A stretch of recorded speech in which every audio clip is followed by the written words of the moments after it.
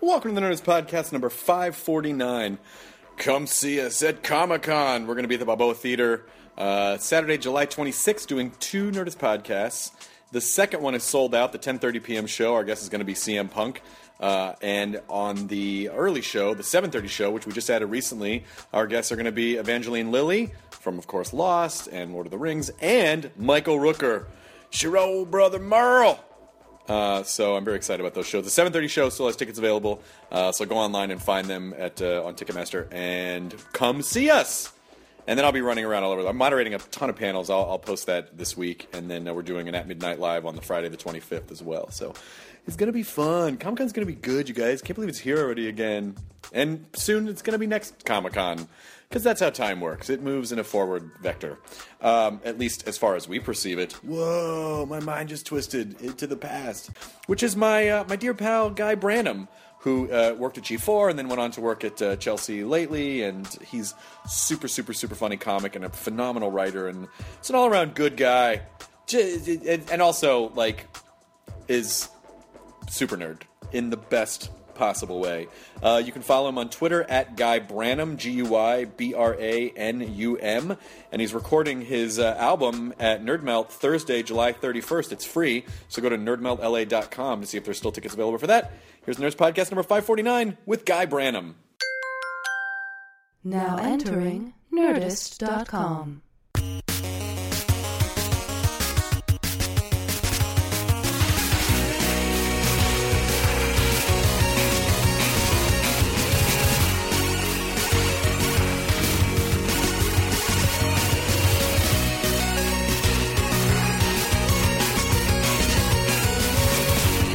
Guy Branum joins the podcast now.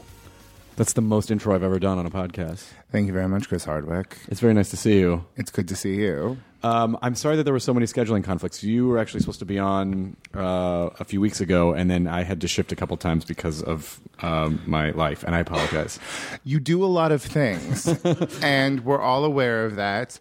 One of the things I needed to talk to you about while we were here was Wired article from, I'm going to say, like 2008, 2009, that I read that was how Chris Hardwick manages everything he has to do using technology. But it was like a very, I was reading it at NBC, like before a meeting, and it was very like, it was just a very interesting sort of like, well, this is what you have to do, Guy. Like, this is what your career will look like most of the time, so you need to like understand that that's going to be the case, that having to juggle a shitload of different things will be annoying, but you have to. And it's been very like, it was very valuable to me in the long run to sort of like be able to like, when I am in one of those situations where I'm having to rush from one job to the other, or like secretly send off jokes that I'm doing at a different job, be like, hey, this just means that everything's going right. Yes. And I almost feel like it's, you know, when we were growing up, I feel like the thing that adults were telling us was, pick one thing and just do that one thing and do it forever, do it well. But I sort of feel like with the way that everything has changed so much, particularly with what we do, is that I mean, there's no stability in it. It's like basically taking all the money you have and putting it in one stock. Right. And you just can't do that. So I feel like to survive, we need to do a bunch of different things that all tie together. If you get a good, wonderful job, if you get the best job in the world, it lasts 7 years. Yeah, the best. Yeah. And that's terrifying. And, you know, when you look to the long run, it is easy to get scared, but also we tell dick jokes for a living. And, you know, get paid money to talk about the Lord of the Rings movies. Yes, so, yes. You know, things are fine. Things are great. I mean, it is. I'm still glad that I have that excitement that when someone says, oh, do you want to do this thing? And with, you know, like Doctor Who or whatever, I'm like, yes. Like that. I'm still not over any of it. I still get just as excited as I would before. Yeah. No, I mean, well, you can also get super grumpy. Like, it's easy to just sort of like be very much in the matrix of things that are going on, and see little slights or little problems. And then there is something nice about having that step back moment and sort of realizing like, oh, this is lovely. You know, like Sometimes Sarah Silverman emails me. Like that's something that like 15-year-old me would just be so stunned that I get to freely touch boys without fear and like have a job that is creative. Like I just need to remember more how excited 15-year-old the 15-year-old me game is a great game. Like, I just did that because we just produced the Weird Al video, the Tacky video, and that's one of those. Oh, like, seriously? Yeah. Oh, nice. And so that was one of those things where I think I even said when I'd like, you know, like younger me would have been like, no fucking way. Right. But I figured out, or what I'm starting to figure out is, I would have done the same thing, but just because Margaret Cho was there. yeah, Joe was there too. But you can get grumpy because I feel like one of the things that we do in juggling all these different little jobs is we're putting out fires constantly. Yeah. And so sometimes you can take putting out fire mode into your personal life or home with you. And so what I've kind of a lot of anxiety comes at night. Mm-hmm. And sometimes it spills over into the morning. And so one trick that I'm trying to get good at is to, when I'm falling asleep, just think about all the things that I'm grateful for, and when I wake up in the morning, think about all the things that I'm excited about. Yeah.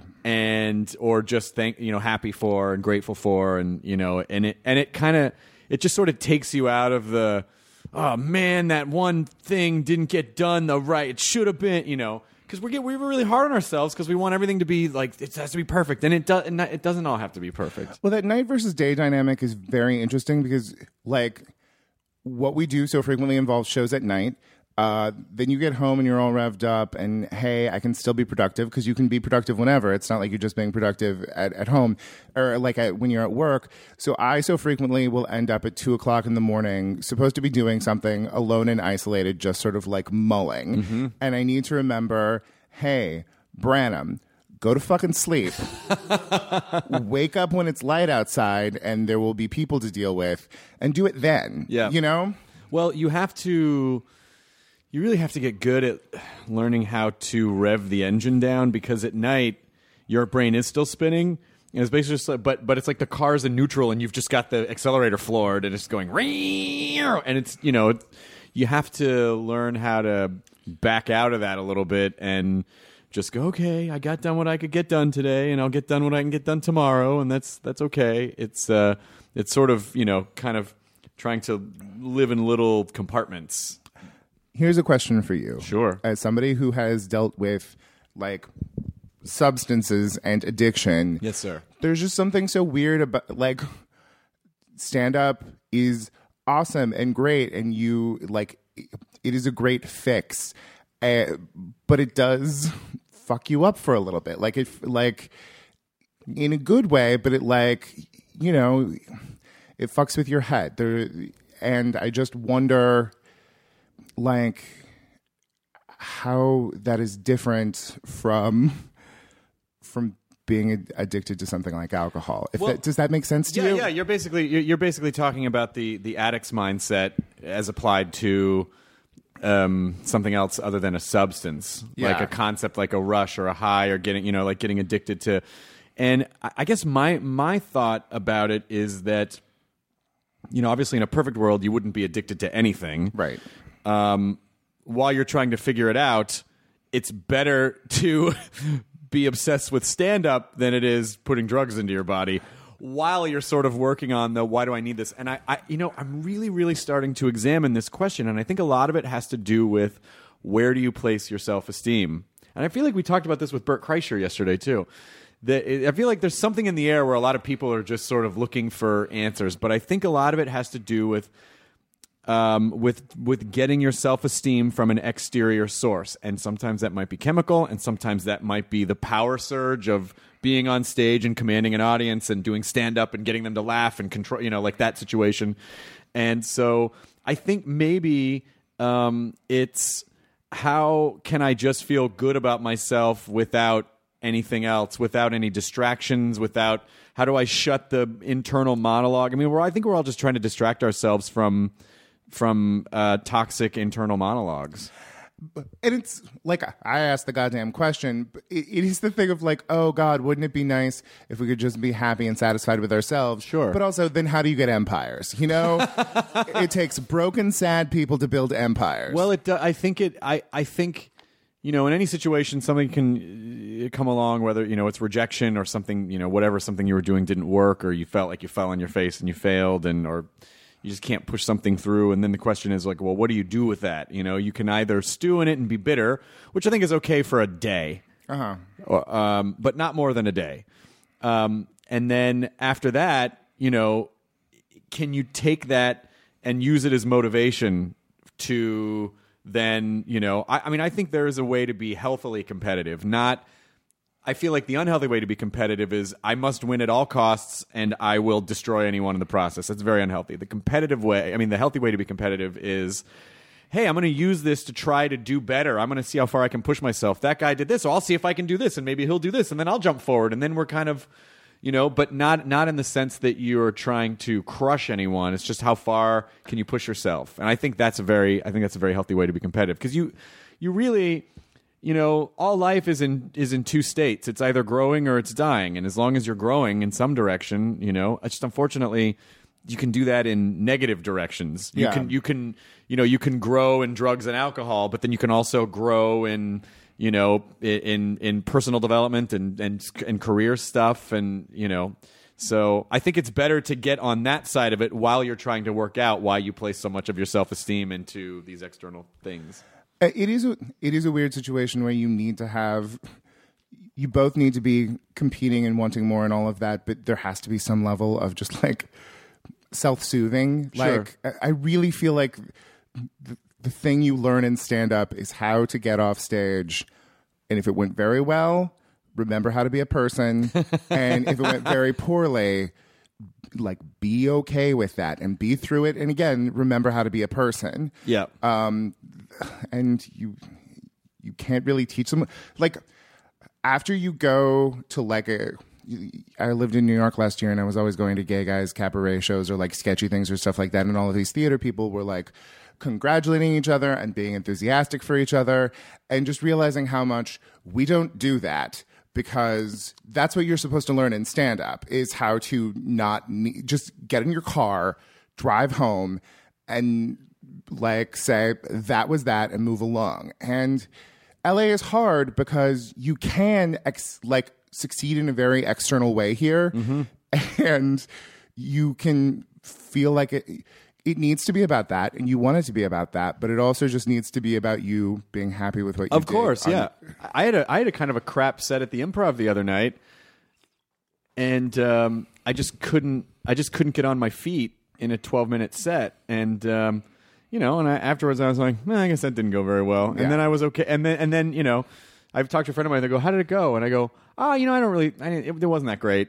And they were like, "Oh, don't be so hard on yourself." I go, I'm not being hard on myself. I'm just saying it didn't go that well, but I'm fine with it. Like, yeah, it's one. You know, when I remember when I'm working out with the same trainer for like 9 years, and at the end of a year, every once in a while, he'll kind of remind me. He'll go, "Do you remember any single workout that you did?" And I go, "Not really." And he goes, "Exactly, because it's basically the fact that you kept showing up. It's the sum total of all of those things together, where you know, it's like you don't sit and go, that one day I really did this." And I kind of feel the same way with stand-up, where I have flashes of, oh, that was a fun show, or this happened. But I don't really, 6 months later, I'm not still focusing on a thing that happened at a show 6 months ago. It all just sort of like mashes together. That's a fascinating way of looking at it. I never thought about it, that it is about habits and trends, not incidents. And at the end of a period of time, you have that much more growth under your belt that, you know, you just don't notice it as it's happening. Yeah. I'm curious, because you said when you were 15, you never thought you'd be able to kiss a guy or be with a guy in public or whatever. Yes. So did you really honestly believe that when you're 15? You're like, I have to be secretly gay for the rest of my life. Yes. Well, then that's a terrible way to live. And so of course a lot of what you're feeling now might be rooted in the fact that you weren't comfortable being who you were. Yeah. No, I mean, like, it was, I didn't come out until law school. Like, it was a very, very long, weird process of me getting to a point where I even thought that this was possible, just because, you know, it was the 90s. It was the early 90s. You didn't really see sort of evidence of anything other than the most, like, I really thought that gay was just a terrible, terrible thing. And that I wasn't gay because terrible people are gay. Ugh. What I was just attracted to men. And that was just because I was mistaken or wrong or, you know. Oh, man, I'm so sorry. It's just the way it was. And so, like, there are times when I just get so delighted by the fact that I live in West Hollywood. Like, I get to go hang out with cute boys anytime I want to, and I get to have sex with them sometimes. Like, well, I mean, it's hard enough when you're 15 because you feel like most people don't accept you just for like broad, superficial things. Like, I like these kinds of movies, or I like this, but the idea that, you know, your core sexual identity you feel like isn't acceptable is, I mean, that's, of course, that would be a difficult thing to go through developmentally. Well, it was more just interesting because it meant I wasn't playing the game, like the social game that most people at my school were, which left a lot of time to learn. Like it was a lot of like really, really dorky energy being spent in other ways. And that is like, I frequently bemoan that, like, my deep, ridiculous knowledge of the Academy Awards or, you know, like South Asian Parliament, like ends in 1999 when I, you know, came out and suddenly the rest of my time was occupied. Those energies went elsewhere. Yes. But like,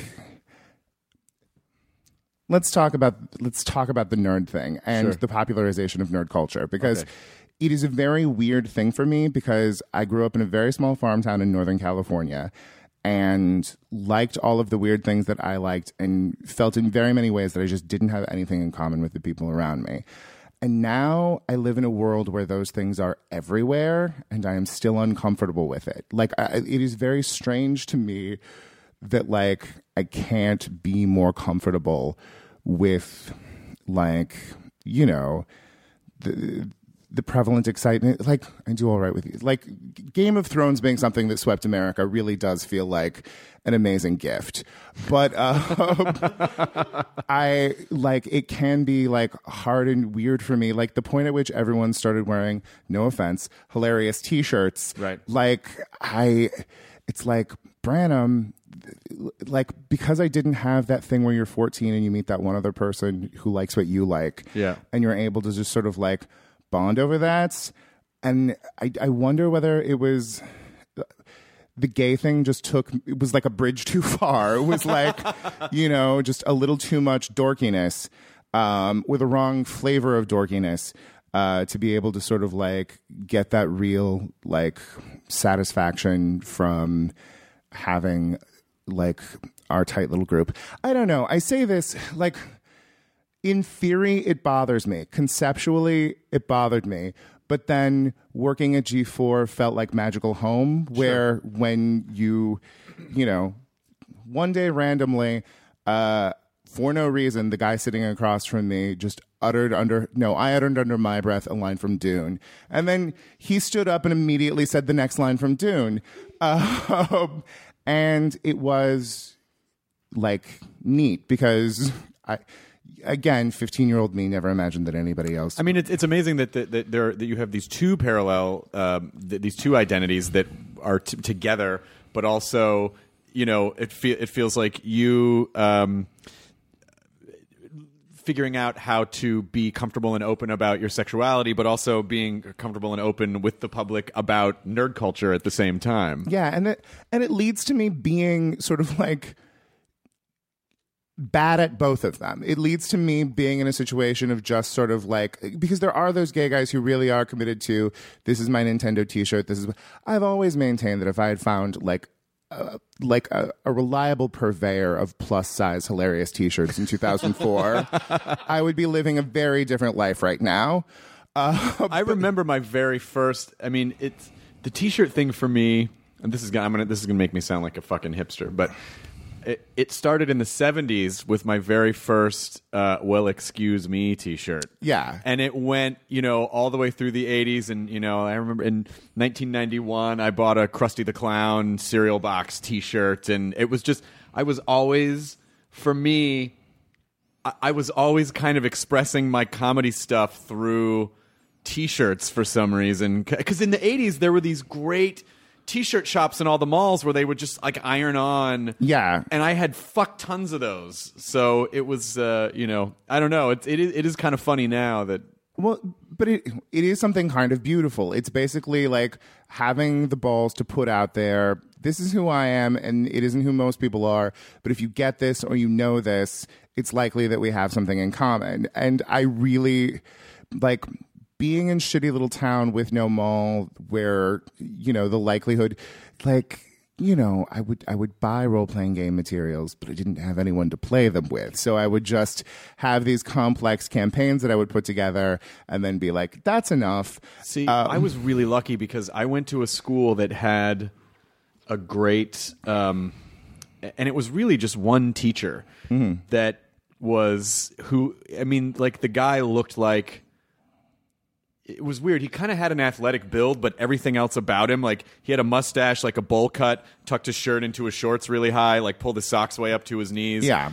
And his name was Mr. Flickinger. And Flickinger was a guy who single-handedly at my school built the computer lab, the chess club, and the math department. Yeah. And so he had, there were maybe like 5 or 6 kids, because I went to a small school, who were in this chess club and computer club and math department, and it was just open at all hours. Like you could go there, and an hour before school, you could stay a couple hours after school. And so I actually was lucky enough. It was a very small group, but I had a group. I had a group of people that wanted to play D&D. I had a group of people that wanted to play video games. I had a group of people that loved computers. It was that group, and so I was really lucky that way. Yeah. In a pre-internet day when it was all IRL communities and IRL forums.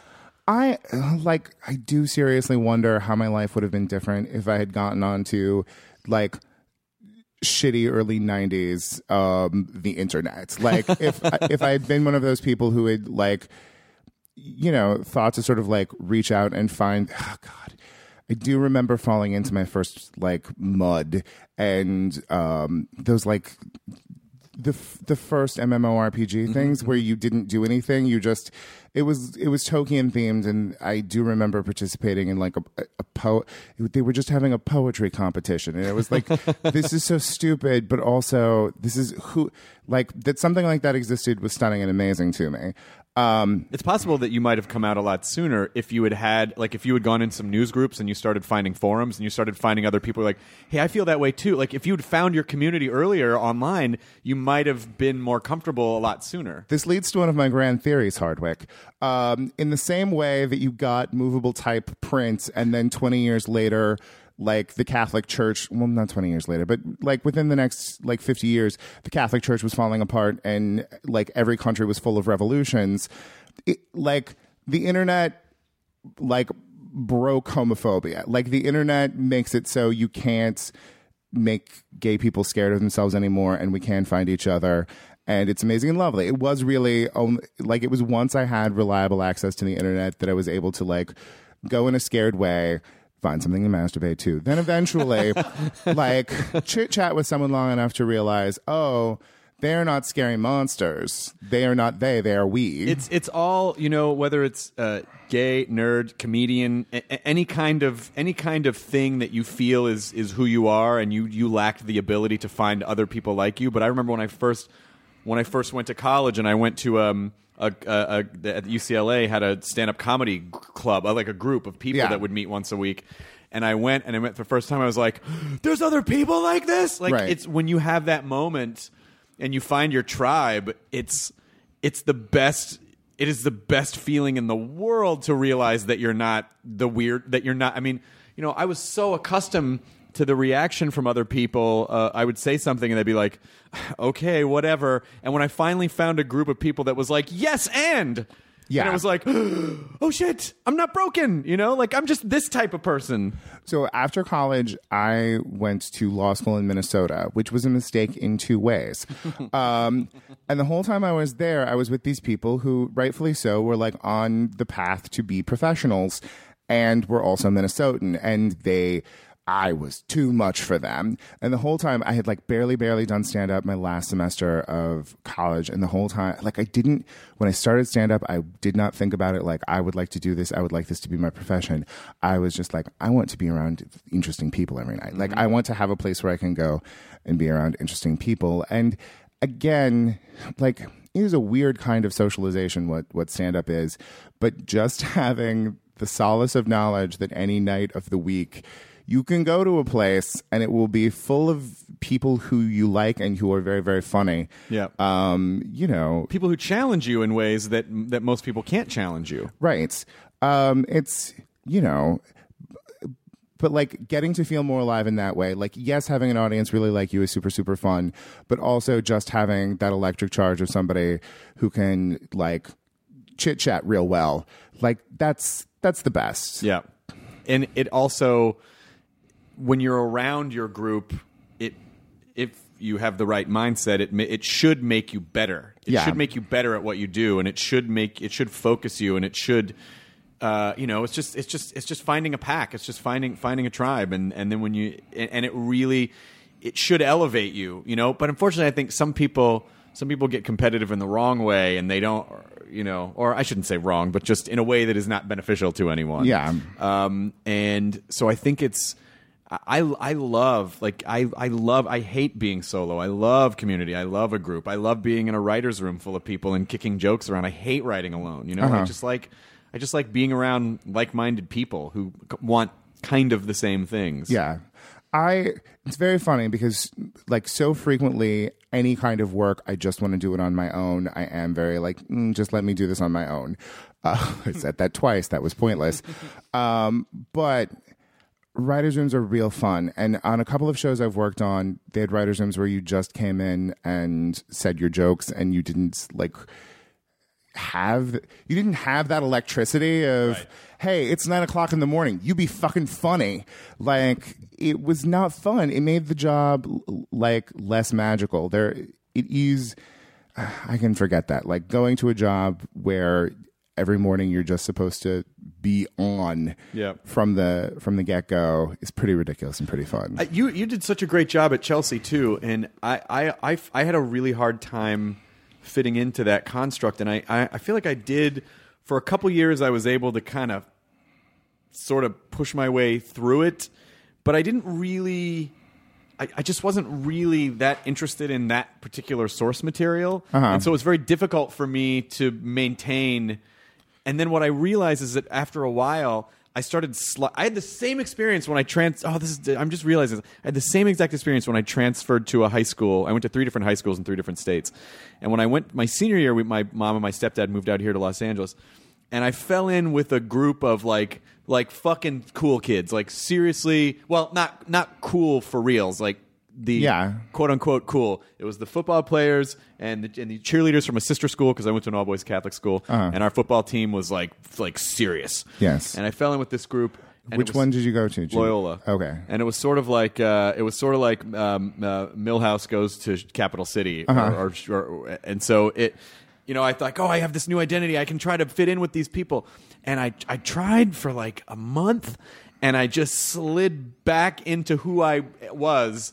And realized and did not fit in with them at all. And so they didn't want to hear about nerdy things. They didn't want to hear about sci-fi and video games and like what Bobcat Goldthwait's last comedy album was. They didn't want to hear about any of those things. They just wanted to get high and fuck each other and get drunk on the weekends. And I couldn't be cool. And so I feel like I had the same problem on Chelsea's show where I just started sliding into like my reference bank.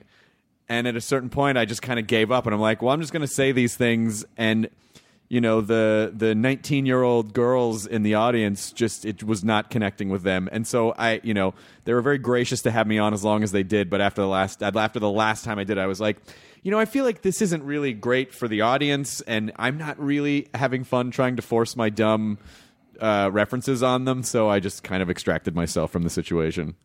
2 points in response. Yes. The general point is fitting in is really interesting. And as somebody who is very physically distinct and sort of behaviorally distinct, I have never been good at fitting in any situation. And it took me a very long time before I became comfortable just splashily not fitting in and just being like, hello, I'm different. But it does mean in the long run, I've been terrible at fitting in. And even in situations that would have been appropriate for me to fit in, you know, which goes back to the whole nerd culture hilarious t-shirt thing of like, sometimes it's like, Branum, you just need to calm down and have a good time and treat these people like your friends. So there's that. Chelsea lately is a fascinating situation because those ladies are so great and so enthusiastic, and it was wonderful. Look, I went from G4, where it was 15-year-old boys from Tennessee who watched it and knew who I was, to this show that like super hot gay guys watched it and knew who I was. Did you get some action off of Chelsea? Oh, please. But at the same time, coming to a point of one time I was opening for her somewhere, and or maybe it was just like a bunch of like people who knew me from Chelsea lately had showed up to something, and I said something that was like sad or human or whatever, and like they didn't know how to deal with that. Like it was too much for them. I had confused them. And the thing is that like I did end up like on through Twitter and stuff finding some people who are like the best possible fans for me. Those like 5 or 7 people who know like deep fantasy novels and too much about the British royal family and care about the Kardashians. And it's like, those people are, you know, just having one person who gets your fucking joke is always the most wonderful thing on the planet. But like, there was the weird thing of like, maybe if you stay here and are satisfied with this, you know, nice money and attention, like from cute boys who do not get you, you will just be happy with this. And that was, you know, it's an interesting kind of thing because it's always this question of how stand-up is fundamentally about asking people to understand you. And it's like, how much should I try to make what I do palatable to other people, and how much should I expect people to come to me? And I'm not, you know, I'm a weird thing. I'm not regular enough that it's easy for people to just say, oh, yes, he is talking about an experience like mine. And like, you know, like ladies are great. Ladies are wonderful. And ladies and I have so much in common. And those ladies from Chelsea lately are really smart and wonderful, and were so like generous and kind to us. But there, you know, I sort of needed to do more than be good at making fun of celebrities. Look, when people go to see Chelsea, they go to see like a live show. They go to see Chelsea, and there's a certain, you know, like they've been conditioned because of what the show is to see a certain thing, and so that thing is very kind of surface level jabs at celebrities. And so, you know, it's not like the round table was never about how human can we get, right? You know? So it's not, I think it was just maybe in that context, but you know, you as you, of course people will come find you, and of course people want to, you know. Right. And that's the thing is that, you know, your job there was to do that. Okay. First of all, any more, by the way, and I'm sorry to interrupt you, but any more than if it had been the Guy Branum show, and then, you know, Chelsea had opened for you, and the show was all about you guys, and then she was opening with jokes about, you know, like the card, you know, like whatever it was, like typical Chelsea kind of jokes, and then people were like, "Oh, that's weird. We were really expecting to see Guy be human and talk about this other thing, and not these kind of like surface tension jokes." Right, but it was for me just kind of. I was being successful, but I was being successful as the gay guy from Chelsea lately. And that has done so much for me and is such a good thing for me. And it is who I am. Like, look, I like talking shit about celebrities. It makes me very happy. But it was a lot just about challenging myself to do more than that. Yeah, it's fine. It's fine for a while at a certain point, but then it's like, but who am I and what do I want? Okay, but I have to tell you a story. Sure. So during the rough years that followed leaving the show, I, for a period of time, was writing for the most recent season of Punk'd because that was the job that I could get. Okay. And that's not a job that I should have. That job is like not like what my sense of humor is. And I don't mean that in a derisive way. I just mean some people are really good at stuff like that. I'm not amazing at plotting things. It involved no writing of jokes, and it was a lot of what should we put in the gas station of this person who was in a Twilight movie. So then I ended up getting a job being one of the people who writes for Fashion Police. This was before the strike. But just getting to go and write mean jokes about celebrities at Joan Rivers' table it washed over me like water. Like, it was just so nice going from this job that was like exactly the thing that I shouldn't be doing to this thing that was just sort of like so comfortable and good, and I knew how to do it, and I liked it. Like, I like writing And having jokes. Joan look at you and say, what do you think? Like, she's fucking listens. Like, she asks questions and she listens. Like, it's... what went on with her and the strike makes me so disappointed because that was one of the loveliest experiences of my life. That lady is like defined for me what comedy should be, and getting to like sit at her table and watch her operate. And then I don't know how much you've got to see her in action, but like that she would be up at 4 a.m. We would give her all of these jokes. She would narrow them down.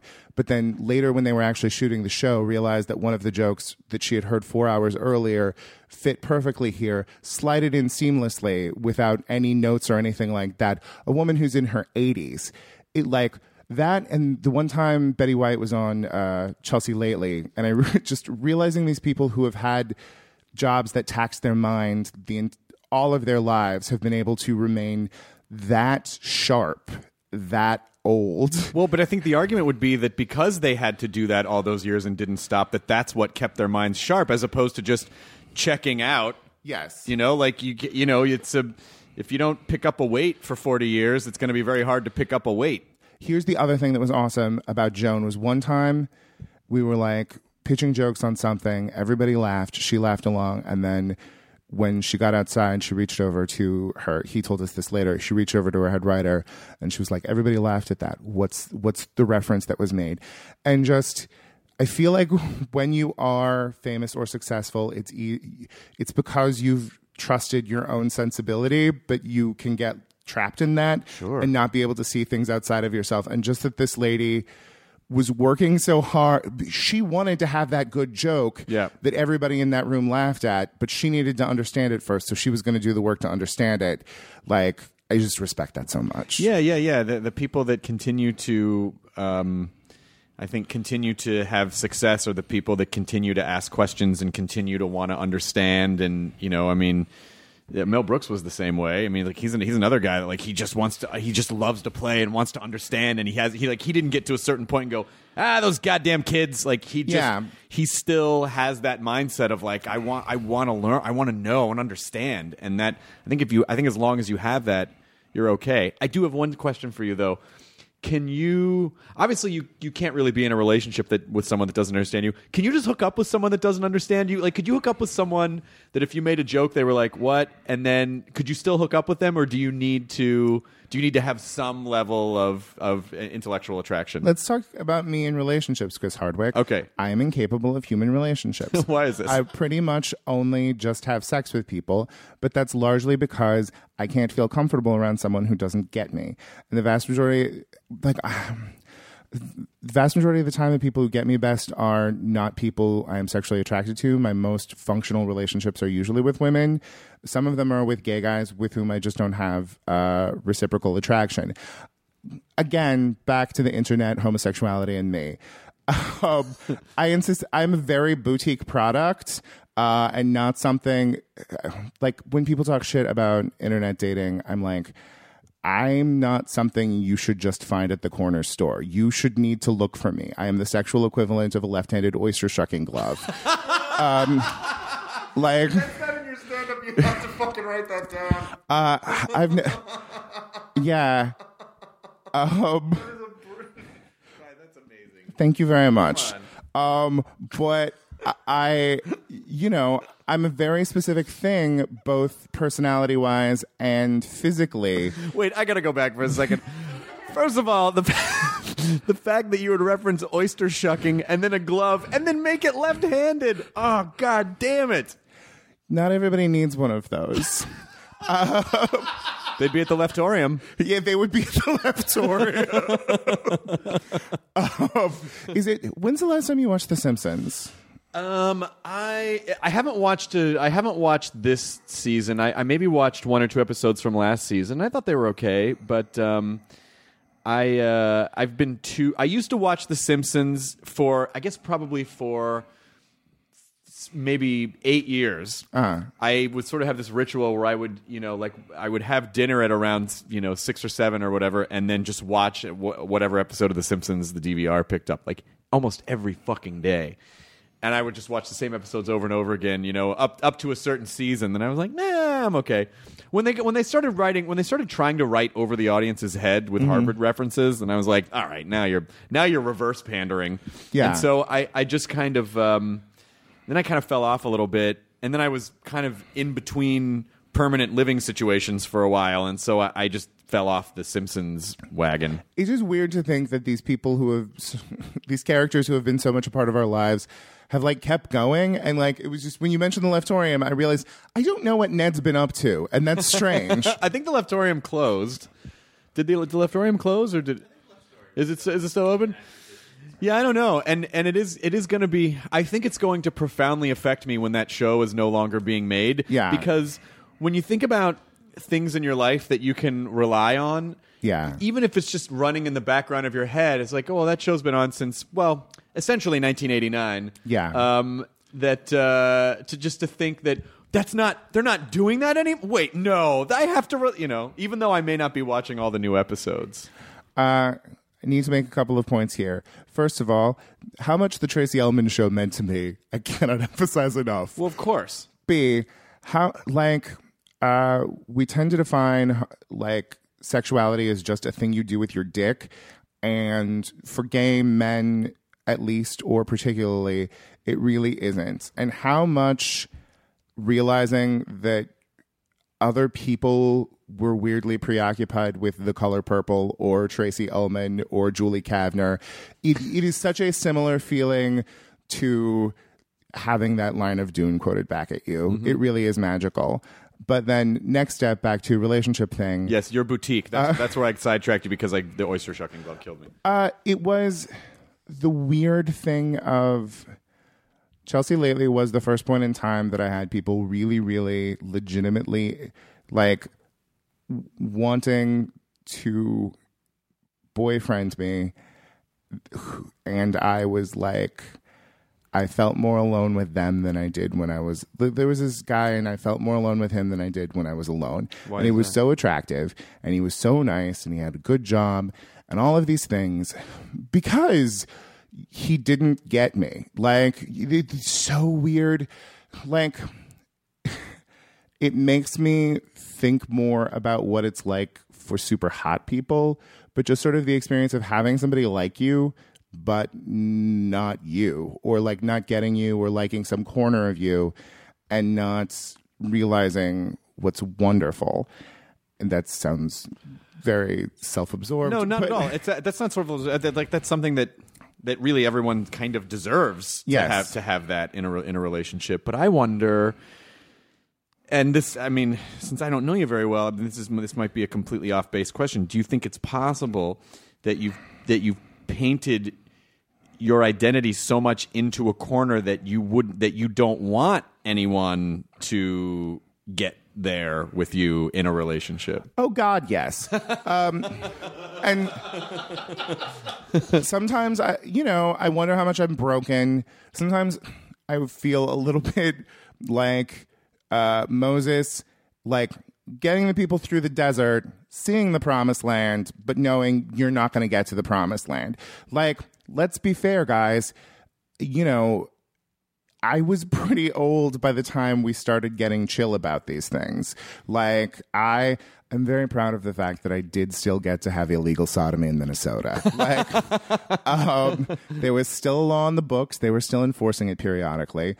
And I wonder how things will be different for kids who grow up being able to sort of like more normally conceive of themselves in relationships. But I did not think of a relationship as like a possibility or a thing until I was a grown-up adult. And like there are some gay guys who are just like, who are 12 years old and they're like, well, I like boys, so I will get married to a boy the way that a girl gets married to a boy. And that's just how they think about it. But I didn't. So essentially your developmental years were essentially squashed by not realizing that this was something that was an option. And so those years that you would have maybe been developing and like, this is who I am sexually, and this is who I am in relationships, this is who I am with other people, that was kind of was choked out a bit. I was choking many things in those days. But there was a masturbatory reference. Yes. But also I'm weird and a loner, and I don't know how much I'm blaming this on, you may not be weird though. Weird by whose standards? Right. The thing is it's like, oh, was I broken by society and the world, or am I just one of those people who's not really into relationships? Maybe you're not. And if you're comfortable with where you are, then you don't have to be in a relationship. Well, and the thing is like, I do like people and find them very interesting. I just find strange the notion that the people with greatest primacy in my life should be those with whom I'm having sex. And yes, like... You separate physical and emotional intimacy. Yes, very much so. And I wonder, I feel like I should be better at not doing that. But this is where I am right now. When you think about yourself, do you like yourself or do you not like yourself? I think I'm delightful. But I sort of assume that other people won't get it. It's a very fundamental assumption that I am not for everyone. But it also means I fall really hard for anyone who seems to get it.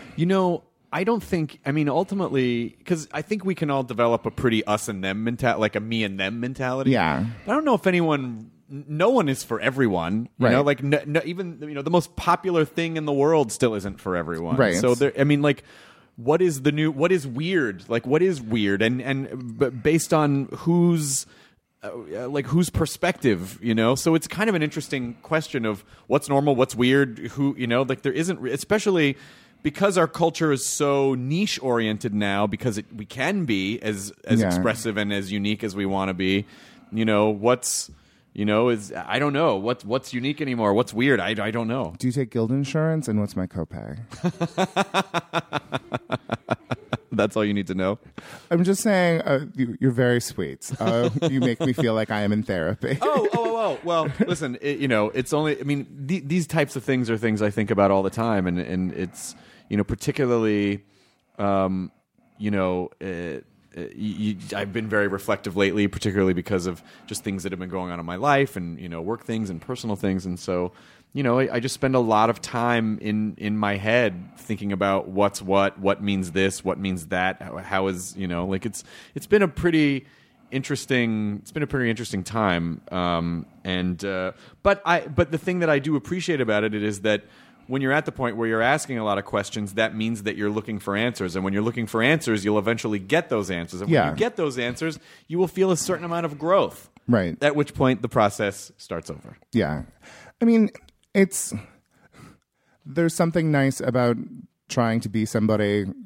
I'm 38 years old, and a lot of people who are 38 years old have figured out what their life is, and they're just going with it. And doesn't mean they're happy, though. It doesn't mean that they're happy, and it also means that they probably had well-defined cultural structures for them to fit into, and it's possibly a bad fit. I have decided not to fit, and it means that I have to figure things out for myself.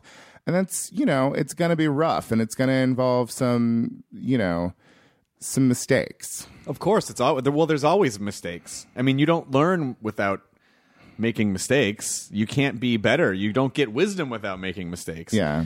And, there's no, I mean... Wisdom is overrated. I'd rather be one of the rich kids of Instagram. No, you wouldn't. You wouldn't. You know why? Because if you start your life out, or if you're conditioned to learn that shallow pursuits are the only things in life, it's putting a lot of eggs into that basket. And sooner or later, one of two things will happen. The rug will get yanked out from underneath you, in which case you won't know how to fucking deal. Mm-hmm. Or you will be faced with a real tragedy or a real human thing, and you won't have the empathy or the ability to process it, in which case you'll crash. Or what will happen is this ever-expanding hole that can never really be filled by any amount of cars or selfies jumping out of your fucking helicopters. Or I mean, it just gets bigger and bigger and bigger and bigger, and then at a certain point, there's no you just can't fill it, and then see the first two choices. Right. So it's I am so happy that I had the experience growing up of being kind of a weird outsider rather than a kid who was popular, because it taught me that I could make my own way, or it taught me that I could survive outside the pack if I, and create my own little pack. Well, the other question I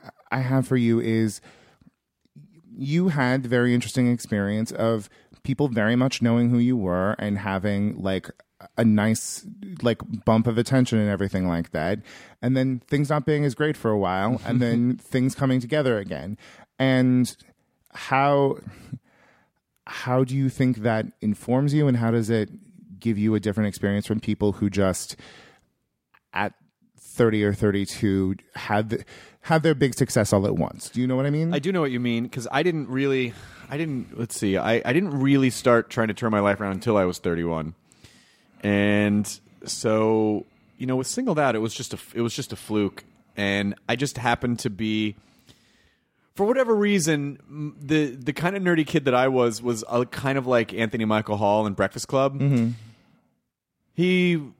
He basically was a good talker, mm-hmm. and I was always a good talker, even though I was, like I could get uncomfortable, and like I get uncomfortable in large groups of people. Unless I'm doing stand up, I get uncomfortable in groups of people. But essentially, I can be a good talker. I can talk my way out of things. It was my only defense mechanism, because I was a little kid until I was in high school, little kid. Yeah. And so when Singled Out came along. Same thing. So in high school, this all ties together. So in high school, I tried to fit in with these jocks and these cheerleaders, and then that went away. And then I ended up, my best friend was a storyboard artist, and then I was hanging out with D&D people again. Mm-hmm. Then in college, I'm like, chance to start over, because for some reason I kept thinking I needed acceptance from this other group. My biggest challenge in life is that I try to place my self-esteem into other things that are of perceived value, and then I get self-esteem from that, right? Which is fucking dumb. I should be comfortable with who I am. But this has been my lifelong challenge, and I think it was the core. I'm going to go back to my whole who's going to make empires point. It's not so bad. Keep going. Sorry. Okay. So, but I think it's the basis of like the alcoholism and, just codependency sometimes, and mm-hmm. relying on other things. And so I think so college was another opportunity. Like, oh my, I went from an all boys school to UCLA, where there's 35,000 people, and there's girls, and there's like it's social, and there so I joined a fraternity for my first year, and then slid into basically back into the comedy club, with people who also were in science clubs and like sci-fi clubs, and so I ended up sliding back again. So then. So I get this job at MTV, which was a total fluke, and it's like, aha, another opportunity to establish this cool, whatever that is, identity. Yeah. And I think part of not being true to myself and not being who I was, starting at Singled Out and then just kind of moving on up until the early 2000s, led to a lot of drinking and a lot of dissatisfaction with myself, because I was trying to be this thing that I was not. And then ultimately, I quit drinking. I get some clarity, and then around about 2007, I kind of go, you know, I'm just gonna like the things I like, and I'm just gonna pursue things that actually make me happy instead of trying to pursue things that I think other people want or other people think are cool. I don't fucking care anymore. It's important for me to be happy with me and like the things that I like, and so I think that's why. That's why when I first started, people were like, "You're not a nerd," because I saw Singled Out. I was like, "Yeah, but that wasn't really me," you know. And B, I think it's the other reason why I'm so, rah rah. Everyone just like pursue what you're passionate about. It's the most important thing in the world. Find out what you like, figure out who you are, and then pursue that. For the rest of your life, because that was the experience that I had, and it was really lovely. And so, of course, naturally, I want to force that on everyone else. So that's kind of the that was sort of the evolution of it. But it was I never really thought about it in those terms. But I did keep trying to do the same thing over and over every time I would enter a new situation. And we moved so much when I was a kid that I had tons of like putting in another quarter into the machine. Like, okay, I got to do over, and I always slid back. Yeah, and again, this is what happened. Again, after the Singled Out, drunk Chris Hardwick era, but at least I'm sorry, I referred to myself in the third person, but at least in 2007, it stuck, and I was like, yeah, I'm this is who I am, and that's okay, you know. I'm still not entirely comfortable with myself, but I'm way better off than I used to be. I find very fascinating the temptation that happens when you are successful in entertainment to become more invested in, like, the public persona of you, as not you personally, but anybody, as like this shiny, happy thing, becomes more appealing than who you actually are. And then seeing people become scared of taking risks, and scared that if they try and fail, people will realize that they're not this magic glossy thing that everybody thinks that they are. And it can become a fascinating kind of prison. That's what's so great about something like a podcast or doing stand-up, though. Yeah, is that as long as it gives you an outlet.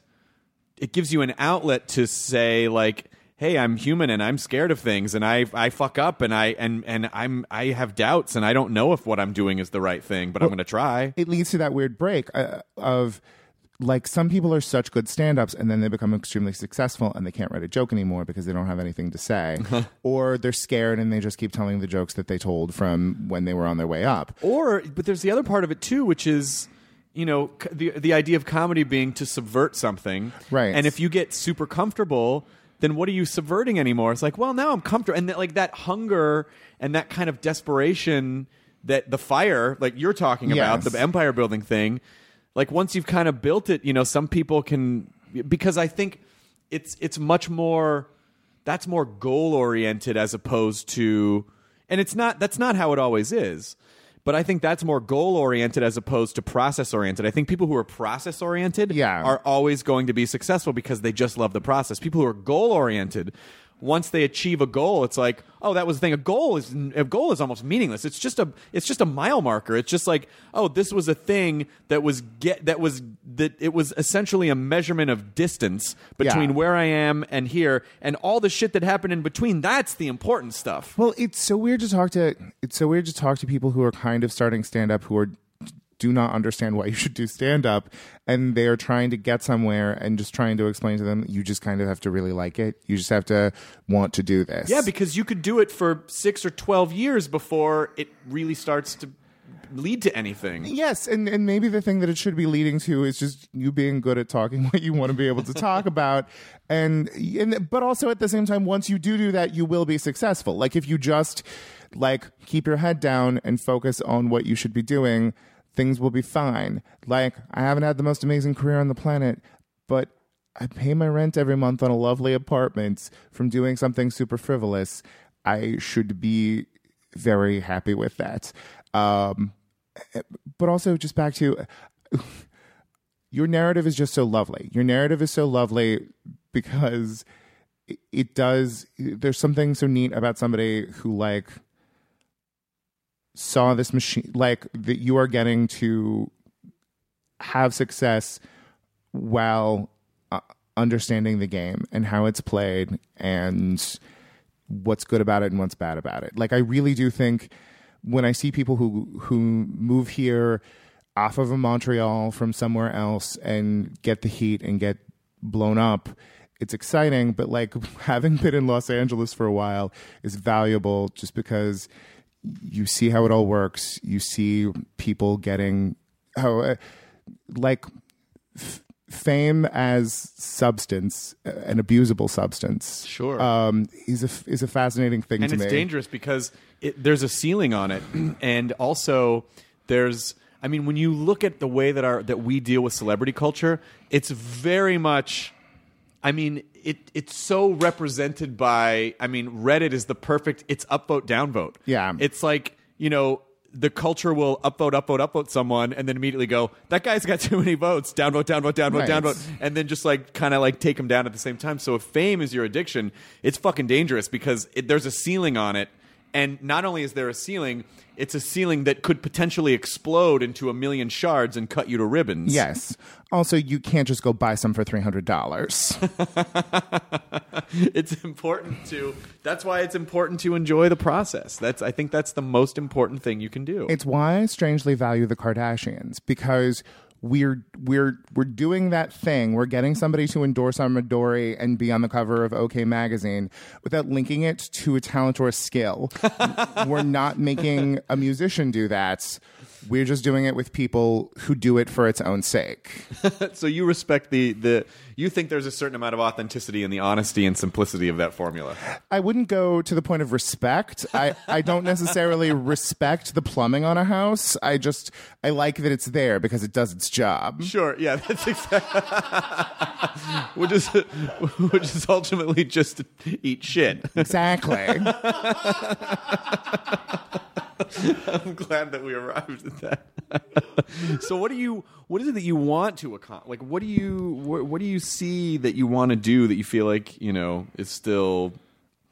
I've never been good at cleanly articulating that, and it's kind of a problem in my career. I would like to have a show that is mine. I would like to have a show that is mine and is a good articulation of what I do, whether that is a scripted show or a non-scripted show. I don't know. But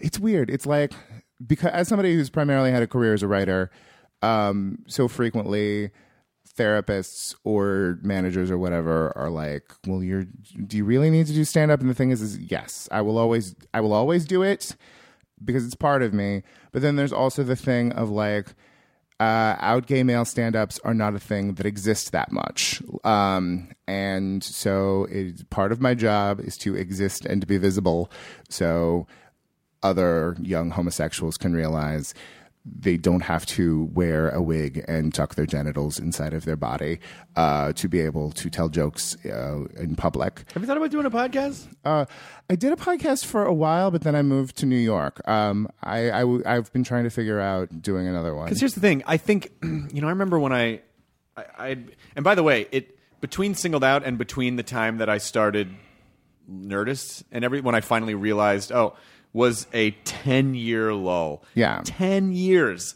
of failed pilots and struggling, and I don't know if this is going to work, and I got a job, but I got a little bit of money, it just went away, 10 years. And so I would get frustrated because I've been doing stand-up since 98, and then in 2008, 2009, I'm like, God damn it, no one's coming to see me, but I've been doing stand-up for so long, because in my head, I'm a stand-up first, and I know that, but then I realized, well, everyone else doesn't know that. Right. And the reason they don't know that is because I have not put my voice into the world enough. Right. So what I would say is, if you want that show, not that you asked me, but if you want that show, you have to put your voice into the world in as many ways as possible so that people know who you are. Yes. And so that your audience can find you, and then you can take all that somewhere and go, this is me, this is my point of view, it's very clearly defined, this is my audience.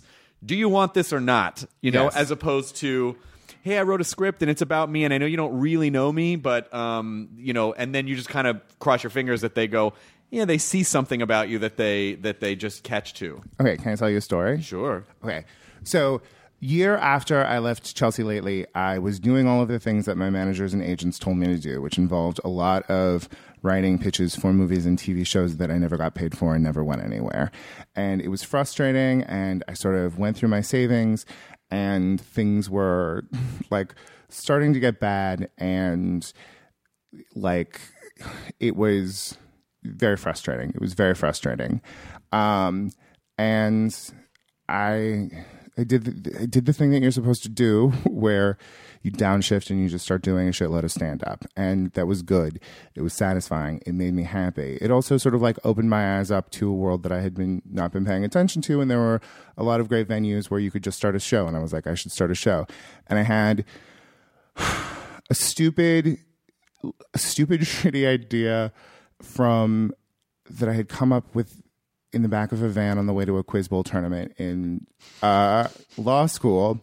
And I was like, I will do that as a show. And it was it's a game show, talk show hybrid. And I just put it up at the Improv Lab. I now currently do it at Your Fine Theater. But I did it, and then it worked. Basically, this comes down to the night after I did it for the first time, I could not go to sleep all night long because I was so ridiculously happy that this thing I loved so much, this stupid idea, had worked. And it was just one of the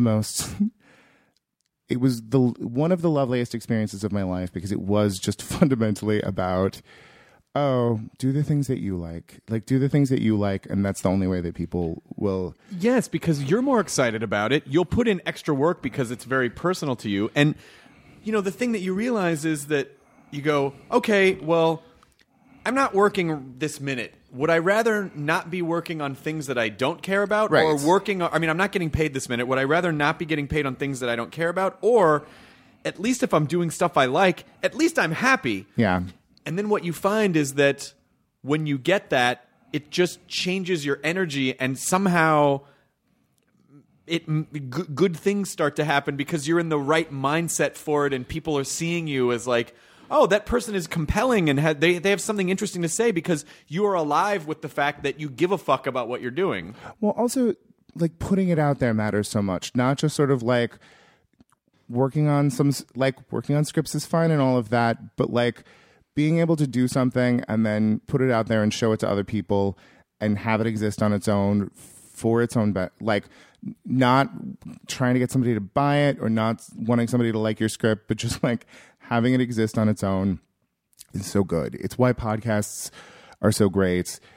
But just like stand-ups can get in our own head so easily, writers can get in our own head so easily.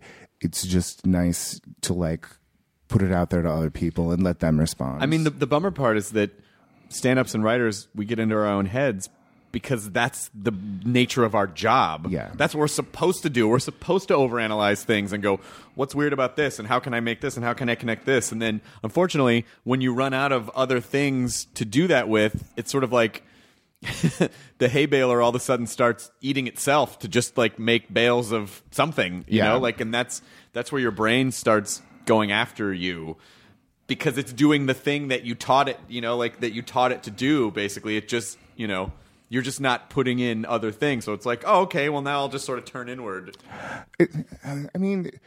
I read The Artist's Way, and it's like, this is bullshit. This is so stupid. But when she tells you should go and look at other people's art, like you have to, you can't just expect your mind to chew on itself for all of time and have that be your job. And so this is a path that you want to take this, and you want to do bigger things with this particular... It's called Talk Show the Game Show. You should talk to Jack Haregoth about it. I know he's been talking to you about doing some stuff for Nerdist. Yes, and cut this out of the podcast, and I didn't mean to bring that up, but also I, should be pushy sometimes. I don't know. The point is, yes, I love it. Do you want to do it as a digital series, or do you want to take it to television? I don't know. I like it, and I think it is a good format. And my advice is, yes, personally, I think it can be better to do it as a digital series. Yeah. So that you have an example of it working. Yeah. So that then you can take it to, I mean, the best case scenario is like a fucking shit ton of people watched it. Right. And then all of a sudden networks are like, oh, interesting.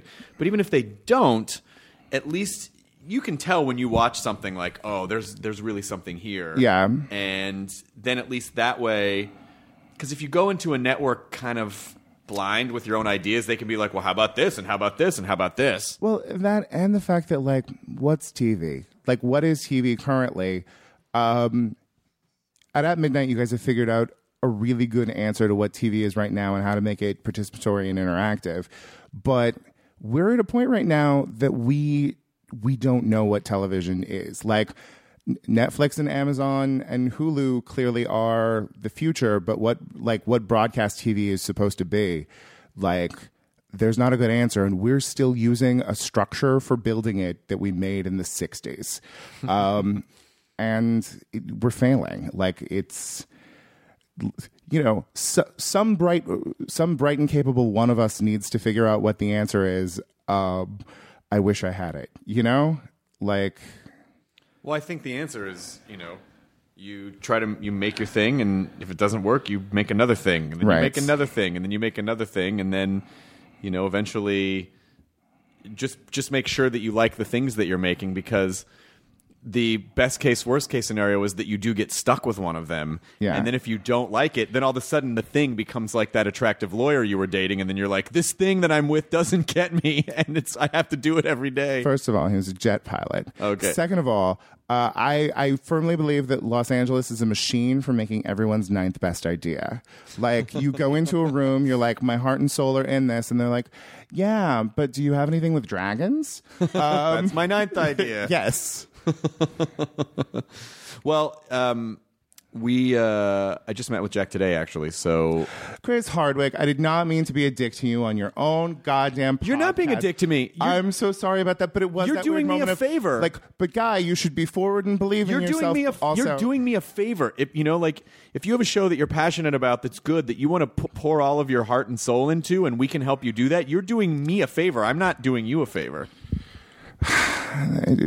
That's your bullshit. I got my way through addiction. The whole world is a sunny and beautiful place. Look at things. I will continue to be dark and angry and self-hating. No, the whole world. I don't think the world is a sunny place. I really don't. You're a goddamn sweetheart. There are bad things in the world. There are very bad things in the world, and I just. Of course I could focus on those things, and I do sometimes, and I do have moments where I'm like, what am I doing? And I'm dumb, and this is stupid, and why did I say that? And this, I fucked this up, and I did this dumb thing to this person, and I don't fucking, ugh, what am I doing? But then I also know that I can either go down that path, or I can go, well, what's good about this thing? And if I have to force myself to find things that are good about something, and then ultimately that I do start having a better, more positive outlook on things, that's a fucking great skill set to develop, and I'm still working on it. It's a terrible and horrible thing to realize. It's so much fun to just be mean. Well, I know, and then the problem is that Jonah always said, I actually have a very mean sense of humor, but I just don't. I've just too many times in the past, it's come out the wrong way, and I hurt someone's feelings, and I don't like that. So I ebb it back. No, one of the most interesting things, like, as somebody who really is just defines myself as claws and scar tissue, is, and sort of thinking of myself as needing to be scrappy and angry to defend my place, is coming to a point of realizing, like, oh, hurting somebody's feelings, doing something that you shouldn't have done, just being so used to, like, being aggressive and lashing out, like, just on Twitter, or, like, saying something, and then, somebody reflects that back to you, and you're like, oh, God, Branum, like, what did you just do? And it really, over the course of the past 2 years on stage, like, a couple of things that I've done that somebody afterwards was like, oh, like, that was too much, or, it hurt. it forced me to sort of like reevaluate myself. And I appreciate, like, so frequently as stand-ups, we can be reactive. So many of the things that have happened online over the course of the past couple of years with, you know, blog article and then comedians telling people how wrong they were was comedians just not listening. And there is something so valuable about having somebody reflect back to you and having to think about, why did I really say that? Why do I really need to say that? And also, like, am I not at this point a big and strong enough boy? But we're just basically like, you know, I think part of the reason why we look to humor, just for whatever reason, that this is part of our makeup, is that you know, it's all defense, and it's just like you get more and more defense, and you build up more and more defense, and then all of a sudden it's, you know, you take a swing because you're just in that mode, and then you're like, oh shit, oh I'm sorry, I don't know, I didn't mean to, you know, and then you realize like, oh maybe you don't need to take a swing, and you know, if someone, you know, our maybe our egos don't have to be so fragile that if someone takes a shot at you, you know, that it's really not the worst thing in the world. It's not really any different than any shot that you took at anyone else when you were making jokes, and so it's sort of, I don't know. I'm in a much better place with all of it now than I used to be because, again, we, especially with stand-up, you know, we place our self-esteem in the hands of an audience. You know, here are a bunch of things. If you react in a certain way, that means I did good and you like me, and that makes me feel good because I'm getting rewarded with that chemical in my brain. Yeah.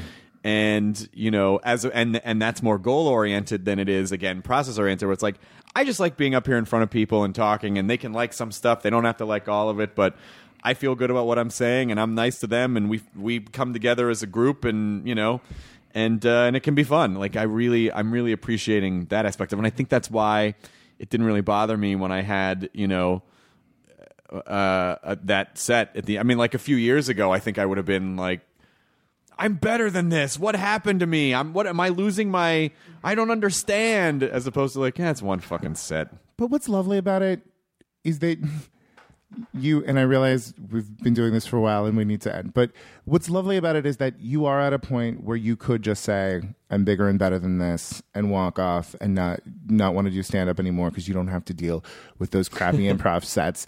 And there's just something so lovely about still dealing with those crappy improv sets. Well, it's also good because it just reminds you, like, hey,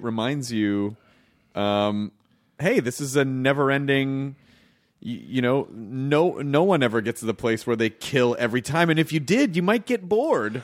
It reminds you that you're still, you know, that you still have work to do. Games aren't fun once you use cheat codes. They're fun for like 15 minutes after you cheat. Okay, I do have one caveat to that, which was when I played Warcraft 2, and StarCraft, it was fun to go through those games the real way.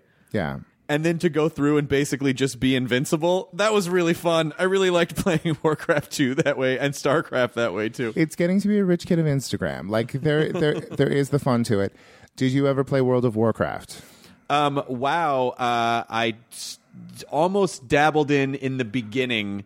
And the reason that I didn't is because I had quit drinking, and I sold all of my games and all of everything because it was, I also had an addiction to video games. I lost 2005 to that game. And so knowing that, I consciously did not play for a very long time because I knew that if I did, I would not get anything else done because it would be all I could think about.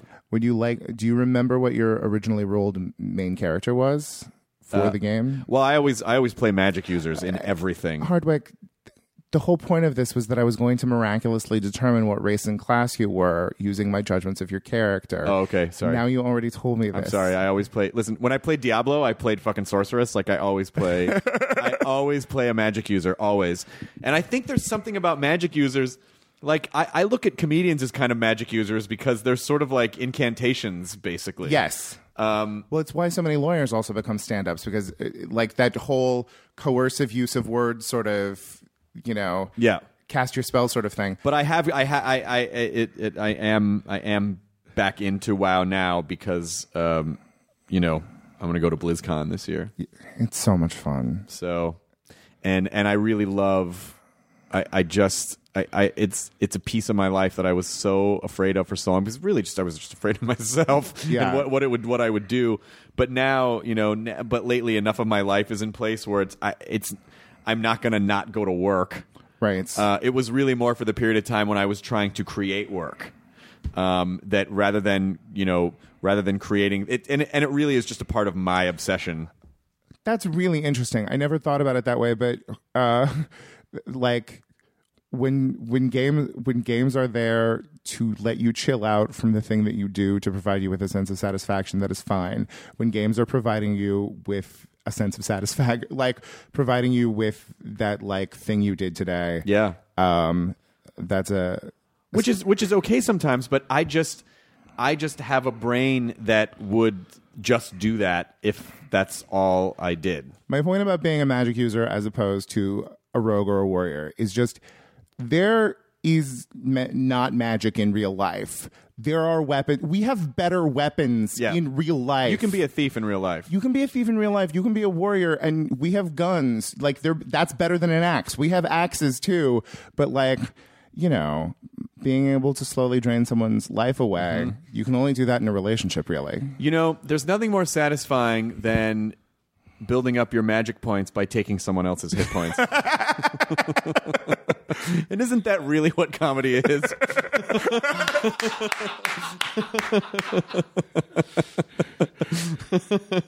I mean, in a nutshell. So we're just going to walk away from the microphones now, right? Enjoy your burrito. Now leaving Nerdist.com. Enjoy your burrito.